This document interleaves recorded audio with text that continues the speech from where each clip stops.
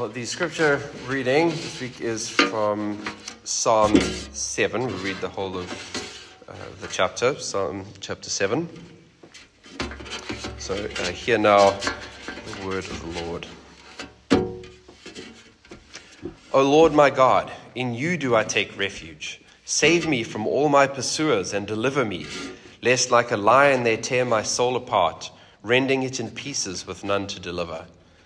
O Lord my God, if I have done this, if there is wrong in my hands, if I have repaid my friend with evil or plundered my enemy without cause, let the enemy pursue my soul and overtake it, and let him trample my life to the ground and lay my glory in the dust. Arise, O Lord, in your anger. Lift yourself up against the fury of my enemies. Awake for me. You have appointed a judgment. Let the assembly of the peoples be gathered about you. Over it return on high. The Lord judges the peoples. Judge me, O Lord, according to my righteousness and according to the integrity that is in me. Oh, let the evil of the wicked come to an end, and may you establish the righteous. You who test the minds and hearts, O righteous God.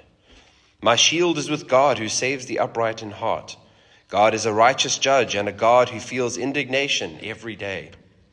If a man does not repent, God will whet his sword.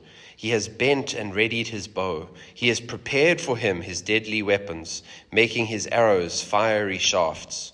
Behold, the wicked man conceives evil and is pregnant with mischief and gives birth to lies.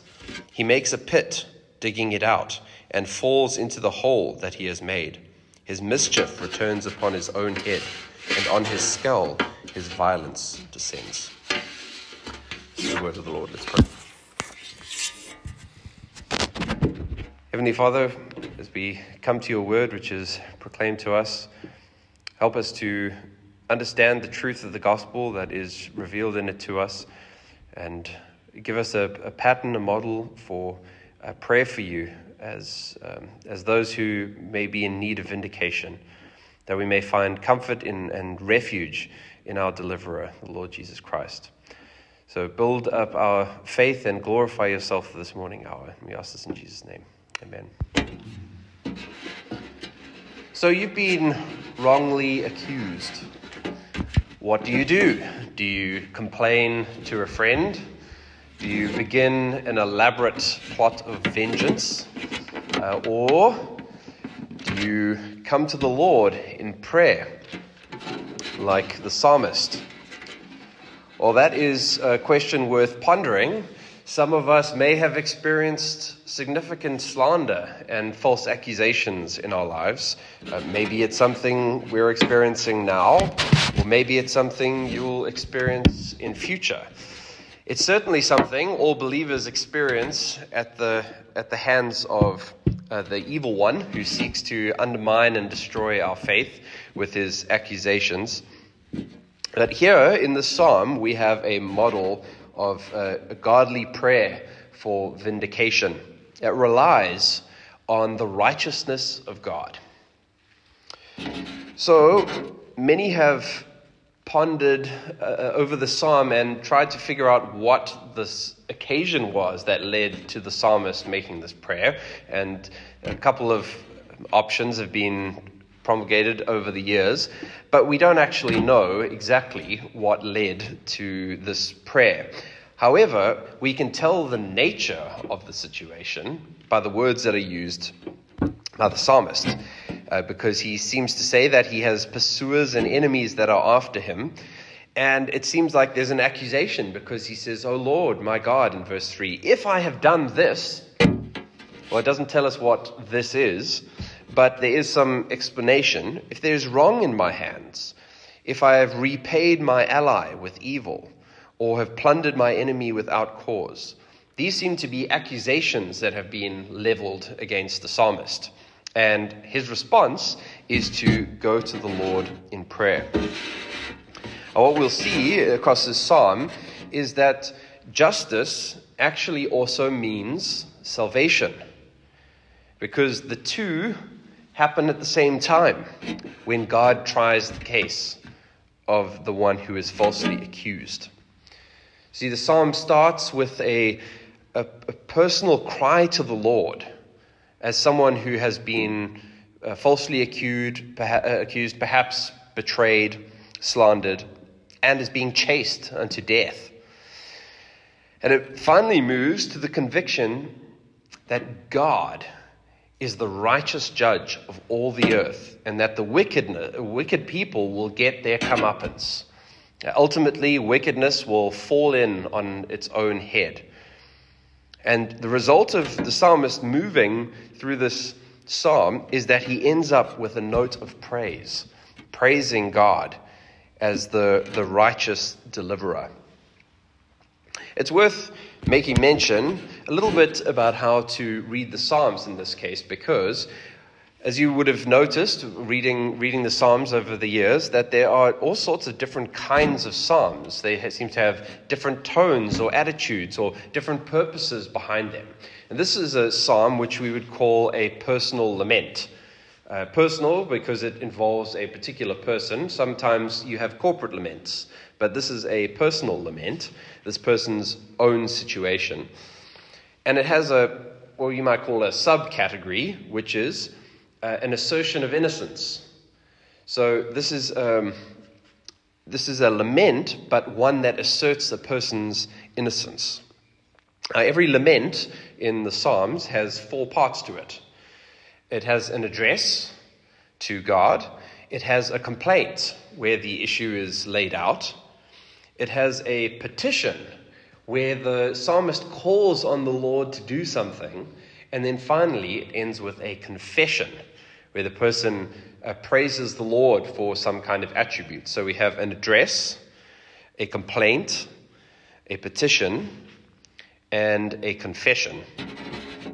And this begins the psalm then with this address to the Lord. He says, "O Lord, my God, in you do I take refuge." A refuge is a commonly used idea in the Psalms.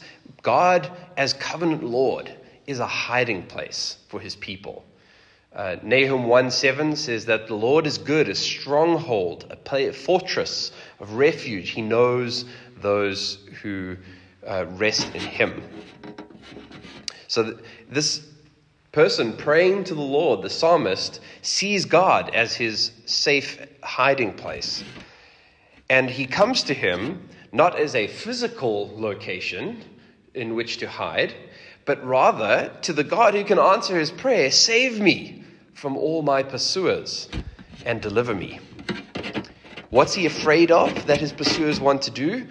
Well, he's like a lion. They are going to eat at my throat is the better way to translate this, that they will tear my neck out. They're out for blood, his enemies, rending it in pieces with none to deliver. So if God doesn't show up to deliver the psalmist, there is no one else who can deliver him. If God doesn't show up, the enemy wins. And so he shows that he's relying on the Lord to deliver him. And so he says, now, as a motivation to God, he could just say, "For you have promised to do X, Y, and Z." But no, he says, if I have done this, if there is wrong in my hands, if I have repaid, and you should translate this as, if I've repaid my ally with evil. So this is talking about mistreating his co-kings. If I've mistreated an ally or plundered an enemy without cause, committed a war crime, then, let my enemy pursue me and overtake me and tear out my neck and trample me to the ground and lay my glory, his life, lay it in the dust. Meaning, if I have actually done what they say I've done, then let them do what they're going to do. In other words, I am innocent, so deliver me. And what does he say here? He's got 3 ifs. Okay, it's like a challenge to God. If this is the case, then let that happen. But the assumption is, this is not the case, so Lord, deliver me.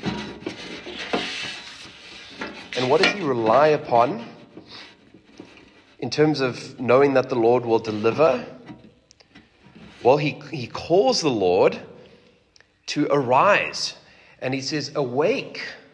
These are images of sleeping, as if God's judgment is currently having a night off. And he says, get up, Lord. Arise as a warrior. Get to battle. In your anger, lift yourself up against the fury of my enemies. Awake for me. And then what does he say? You have appointed a judgment. The psalmist is confident that a day of reckoning has been appointed by God at some point. But he says, so make today that day, Lord. Arise, awake for the judgment, and let the assembly of the peoples be gathered about you. So this is a big event. Let the nations see you judge the wicked and vindicate your righteous one. And he begins a song of a sense now to say, Lord, why should you do this? Well, he proclaims the song of the Lord's righteousness. The Lord judges the peoples. Judge me, O Lord, according to my righteousness and according to the integrity that is in me. Well, for us, paying attention to that is an interesting thing to say. The Lord judges the peoples. Judge me, O Lord, according to my righteousness. Well, what does the psalmist mean by that? Judge me according to my righteousness. So, arise, warrior judge, and begin your judgment, and you will be able to judge me. I am righteous. That's an interesting thing for the psalmist to say. Does that mean that the psalmist has never sinned? That the righteous one is perfect? That in his righteousness, the psalmist is perfect? Well, no, that can't be the case, because we know that no one is purely self-righteous. You can actually look at other psalms to see that. Psalm 130 verse 3, Psalm 143 verse 2. No one is perfect. No one is good. So what does he mean? Well, righteousness is a term that has a number of meanings. And here, righteousness refers to doing right in the covenant community, or doing right amongst those you have a bond with. So he's saying, I haven't done the things that they say I have done. In relation to my promises to the nations, I have been righteous, meaning I have been upright. I have not violated my word. I have not violated my oaths. That's what he's saying here. You can look at my actions, Lord, and you'll see that I have been faithful to the promises that I made. And that's why he can say, and according to the integrity that is in me, meaning he knows he is innocent of these charges. And so the Lord can judge him according to his innocence. And that's why he's able to say, in verse 9, let the evil of the wicked come to an end, and may you establish the righteous, you who test the minds and hearts, O righteous God. So what is he saying? Well, God's appointed time of judgment is going to separate between the wicked and the righteous. And what will happen to the wicked? Their devices and everything will all come to an end. And what will happen to the righteous? They will be established. And don't we learn that all the way back in Psalm 1? That Psalm 1 sets up these parting points, a fork in the road for humanity, that will be expressed all the way throughout the Psalms, that there are the righteous and there are the wicked. These are two ways, two roads, two paths. Well, this psalmist knows that he is numbered among the righteous. And so he can depend on God, who he can call upon for deliverance, because he knows that God tests the minds and the hearts, since God is the righteous God, the righteous judge. Well, basically the logic of the psalmist is that him being delivered is conditional upon him being innocent. And asserting this before the Lord, He says, I am one of your innocent ones. Come and deliver me. And what does he contrast this again with? Well, he says, my shield is with God. What is that? My defense is the Lord, who saves the upright in heart. Those who love God. And why would he do this? Well, because God is a righteous judge. Verse 11. God is a righteous judge and a God who feels indignation every day. Now, this is worth dwelling upon because there are books upon books written about how God is good in a way that is humans determining what goodness means, because they say God is not angry. God is in a good mood. Well, God says to us in his word that he feels indignation every day. This word is derived from an idea which is to almost be cursing. God feels cursing wrath every day. Why? Because he's a righteous judge. Feeling indignation is in parallel with being a righteous judge. Only a wicked judge would look upon wickedness and go, what a great day. That's fine that that's going on. No, because God is righteous, because he is holy, because he is just, he looks upon wickedness and feels indignation and wrath and rage. Now, that goes quite contrary to some people's theology about God. But they will find that they meet a very different God to the God of their imaginings. And that God is portrayed in the next several verses. Verse 12 says, if a man does not repent, God will whet his sword. Now, this image is essentially to sharpen, like on a grindstone. So if you've ever seen in a movie before an execution takes place, sometimes cartoons or whatever, you have the executioner grinding his blade on a stone, just preparing for his duties. Well, that's how God is being described, as somebody who's preparing judgment for the man who does not repent. He has bent and readied his bow.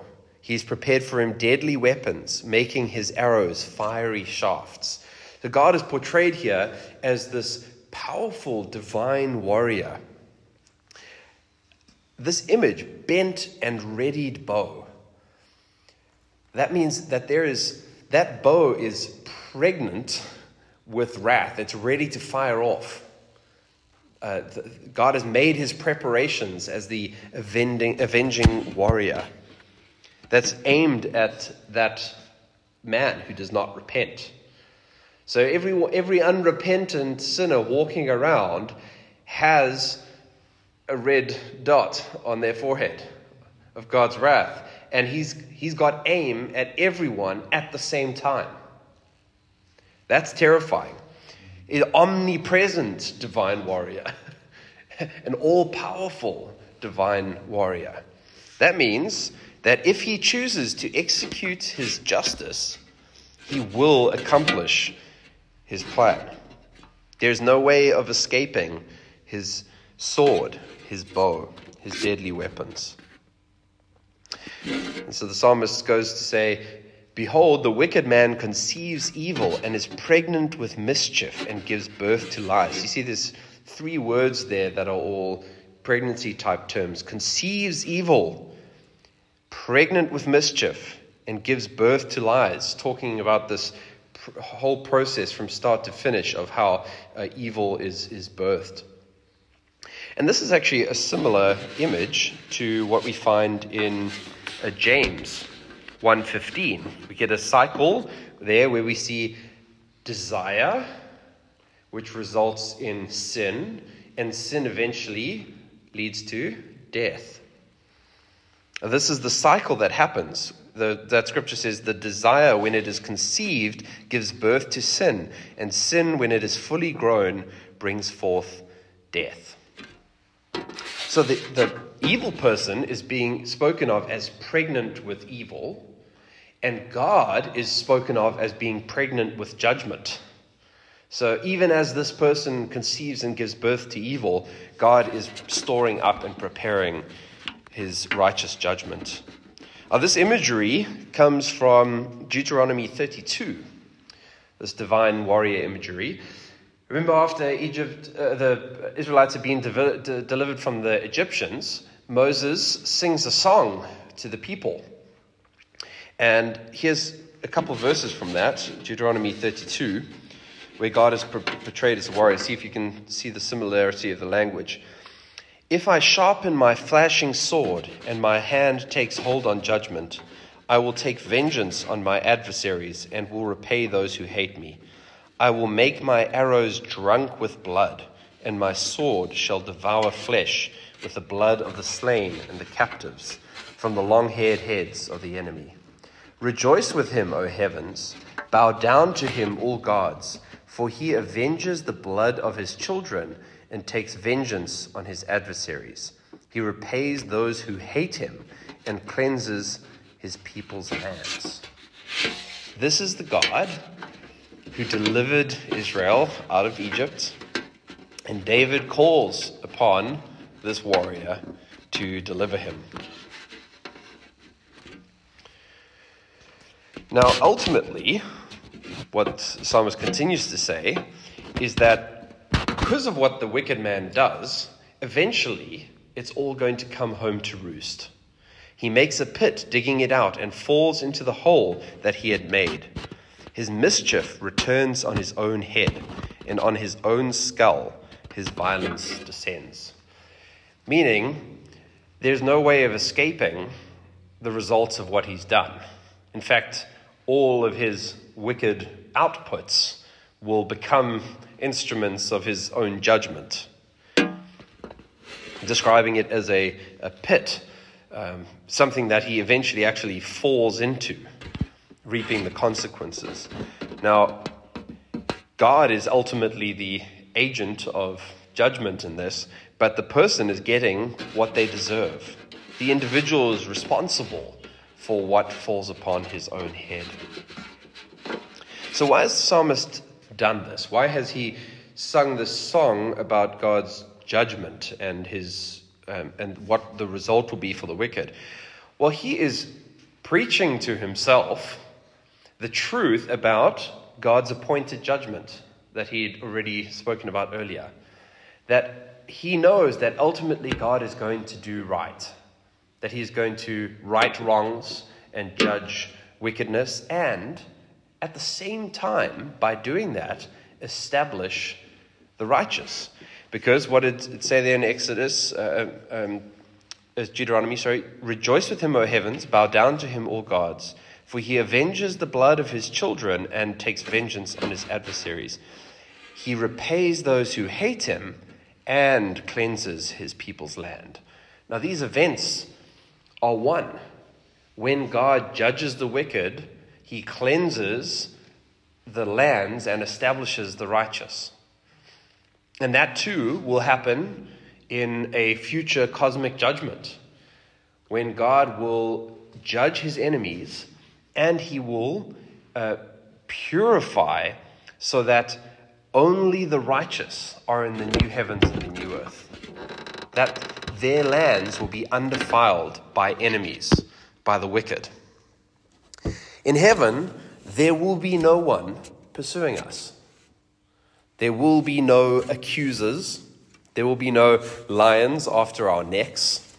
Instead, as the shepherd imagery of Exodus shows, we will live as God's flock, as his people, and he will be our God.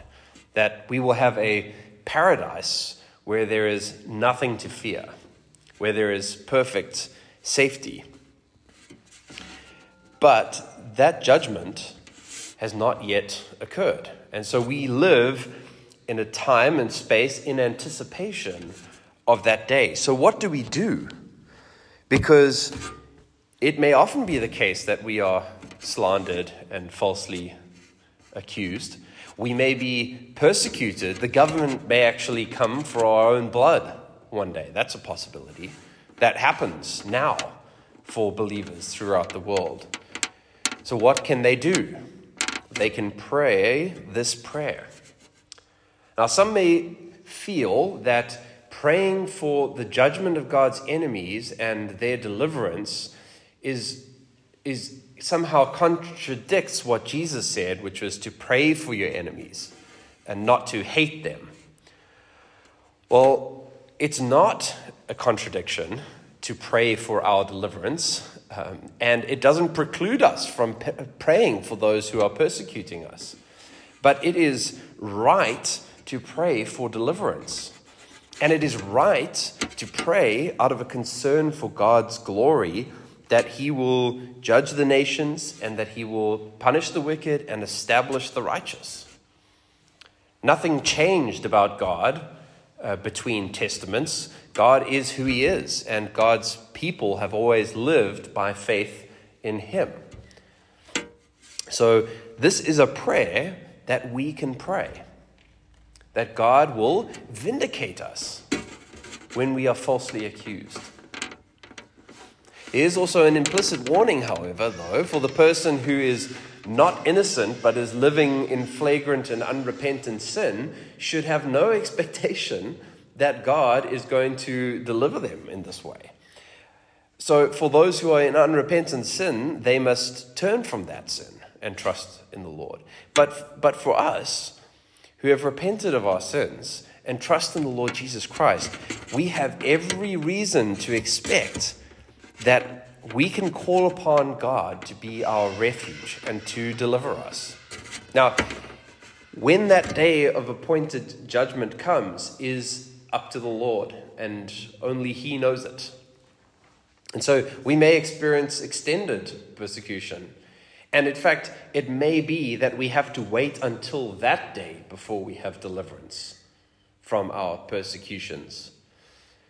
But what is to give us strength for that is the very nature of the suffering of our Lord Jesus Christ, who was falsely accused and yet was not delivered by God from the false accusations, but was tried, convicted, and executed for those very false accusations. That we may have not just righteousness, that we haven't done a violation of particular promises, but that we actually have the righteousness of Christ, who has obeyed the law on our behalf. That guarantees for us that we will stand in the assembly of the righteous and not be numbered amongst the assembly of the wicked. So when the nations are gathered about God and he returns over it on high as judge, that is a day for us to ask for and long for, not a day to fear.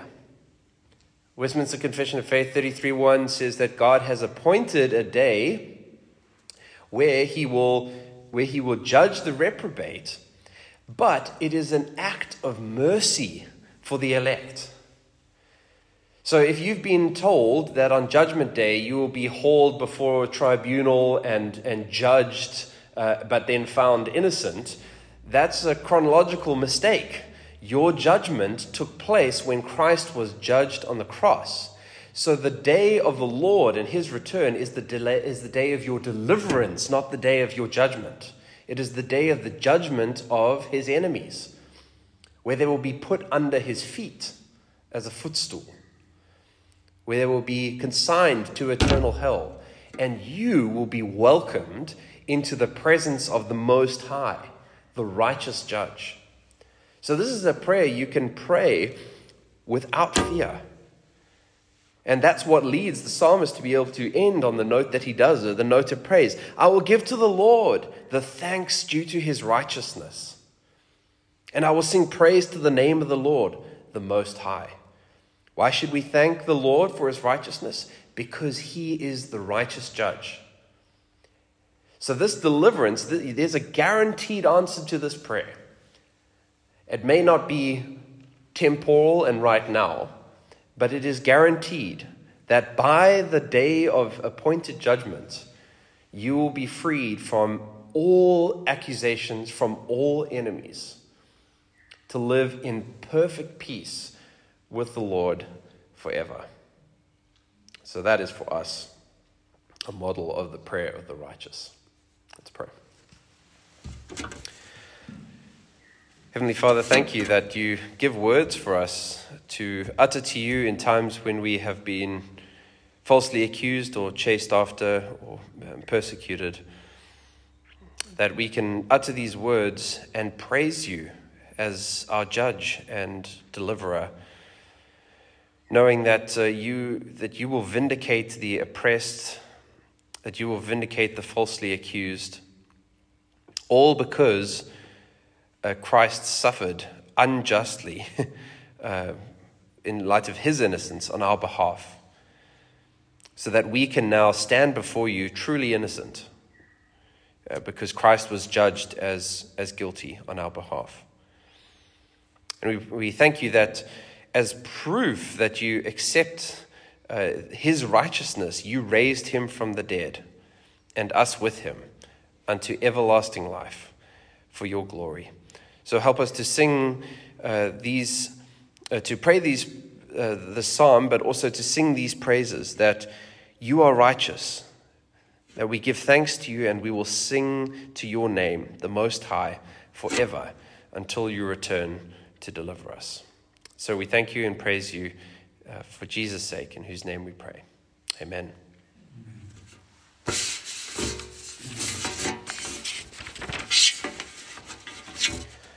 Well, let's confess